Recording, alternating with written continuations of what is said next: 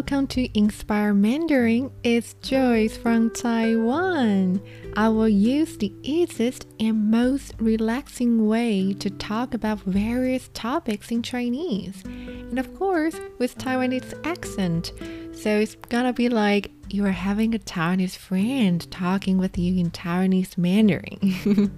Alright, so without further ado, let's get started. 嘿，欢迎回来。今天呢，我们要来聊聊啤酒。对，我今天特别想要说一些啤酒的事情。啤酒啊，就是 beer。对，其实我很多学生，他们呢，虽然是刚开始学中文，但是呢，说到啤酒这个字，他们都知道。对，所以我觉得很有趣，就是我觉得啤酒啊，真的是一个可以代表一个地方文化的一个非常好的东西。代表就是 represent。对，那怎么说呢？像是台湾好了，其实台湾人呢，我们喝啤酒，但是我们没有很常喝啤酒，就是说我们不常喝啤酒，但是并不是每一个台湾人哦，其实台湾人也有非常喜欢喝酒的人，所以对那些喜欢喝酒的台湾人来说，他们可能就常常喝啤酒。那我自己呢，其实我自己也没有很常喝啤酒啦，但是那好像也是在台湾的时候，因为啊，你知道在台湾呢，其实喝啤酒的人不多，可是如果你到了日本，日本喝啤酒的人非常多，因为日本人特别喜欢喝啤酒。为什么我会这么说呢？其实我也不是认识了很多日本人才发现的，而是我从我曾经遇过的日本人身上发现这件事情的。像是很久以前有一次呢，我参加了一个活动，那个活动呢，我们需要到一个饭店里面，然后去用餐，就是吃饭。那一次吃饭的时候呢，特别有趣，因为大部分都是台湾人，但是有一些日本人。那一天吃饭的时候呢，一般我们台湾人在饭店吃饭的时候，好像不太常喝啤酒，但是也许我们会喝一点红酒。那一次大家吃饭的时候，其实也都是喝饮料而已啦，就是喝一般的简单的饮料，所以好像没有人喝酒。但是那一次我发现呢，日本人坐的那一桌，就是 the table they occupied， 他们坐的那一桌子呢，有好多啤酒哦。而且我记得那一次吃的东西啊，其实也不是那么需要配啤酒，配就是 match， 好像我觉得不需要有这个 combo， 就是我觉得啦，好像也不需要喝酒。但是啊，哇，果然是日本人，他们喝了很多啤酒。然后那一次我第一次发现，日本人真的是不管吃什么东西都特别喜欢喝酒。好，那再来呢，后来在几年之后，我也是去怎么讲，我去一个地方上课。那我在那个上课的地方呢，认识了很多日本人。对，那也是有几次我们常常下课之后去吃饭。对，然后所以每一次我们出去吃饭，他们一定喝啤酒。对，那我呢和其他的台湾人呢，就是喝一般的饮料，也不太喝啤酒。所以这也是我后来就更确定，真的呢，日本人真的特别喜欢喝啤酒。好，总之呢 anyway 说这些啊，我想要说的是，我觉得啤酒是非常可以代表不同地方的人的一个文化，饮食的文化。饮食的意思就是 beverages and food， 就是我们就是关于 catering 这一件事上面的 culture 的文化是怎么样。像是到了欧洲，好，我刚刚说我在台湾的时候其实不常喝啤酒，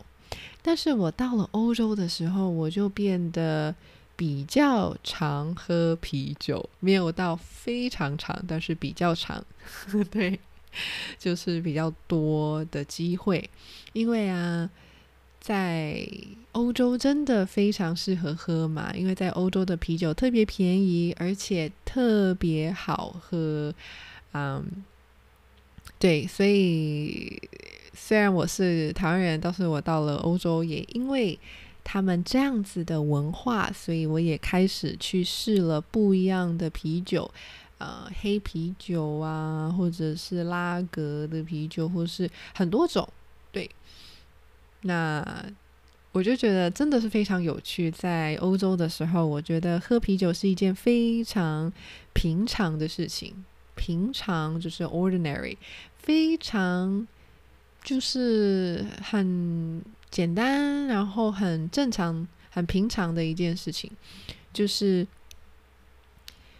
不需要有什么特别的原因，反正就跟喝水一样嘛就跟台湾人喝 bubble tea 珍珠奶茶一样，想喝就喝这样子。对，所以呢，我真的觉得啊，其实啤酒是一个挺棒的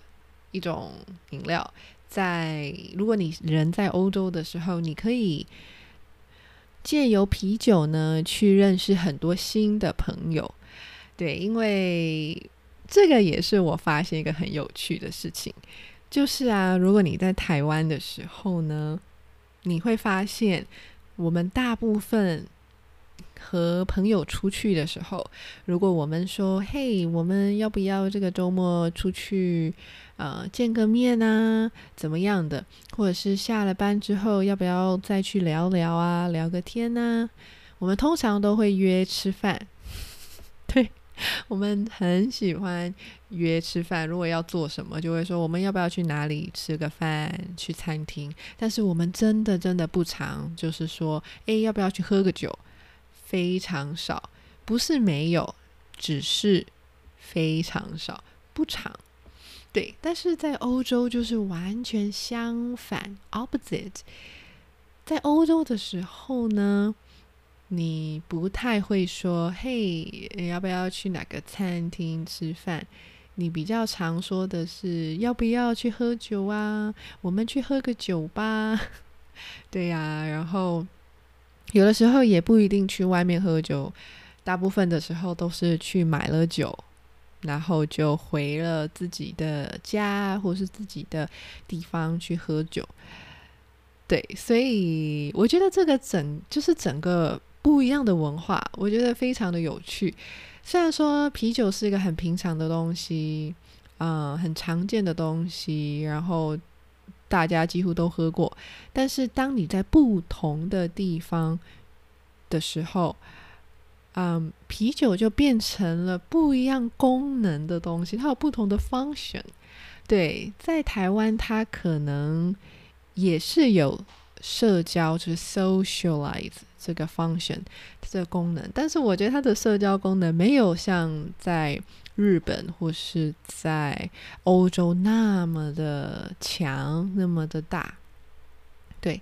所以总之呢，今天呢就是想跟大家就是聊聊有关啤酒这件事情。对，而且啊，我真的有很多学生跟我学中文的时候，他可能中文才刚开始学，然后认识的中文不多，可是他一定知道啤酒这个字，常常都是这样子哦，不是每一个人啦，但是还蛮常发生的，就是他刚开始学中文，中文知道的字不多，可能只知道你好啊，或是我是哪里人这样子一些简单的句子汉字，但是你说到啤酒，他会说哦，我知道啤酒是 beer 对，所以我也是这样子去发现，真的是很有趣，对，这个非常有趣的一个文化差异，一个 cultural differences。好，那今天就到这里啦，希望你喜欢今天的主题，那也可以想想你在自己的国家或者是你的身边，对于啤酒这一个饮品，就是这个 drink是怎么样的文化呢？你们也很常喝啤酒吗？你们很喜欢喝啤酒吗？等等的，你最喜欢喝的啤酒是哪里的啤酒？对，像我自己就蛮喜欢喝日本的啤酒，那在欧洲的时候我也很喜欢他们的啤酒。对，好，那就这样子啦，我们下次再继续咯，拜拜。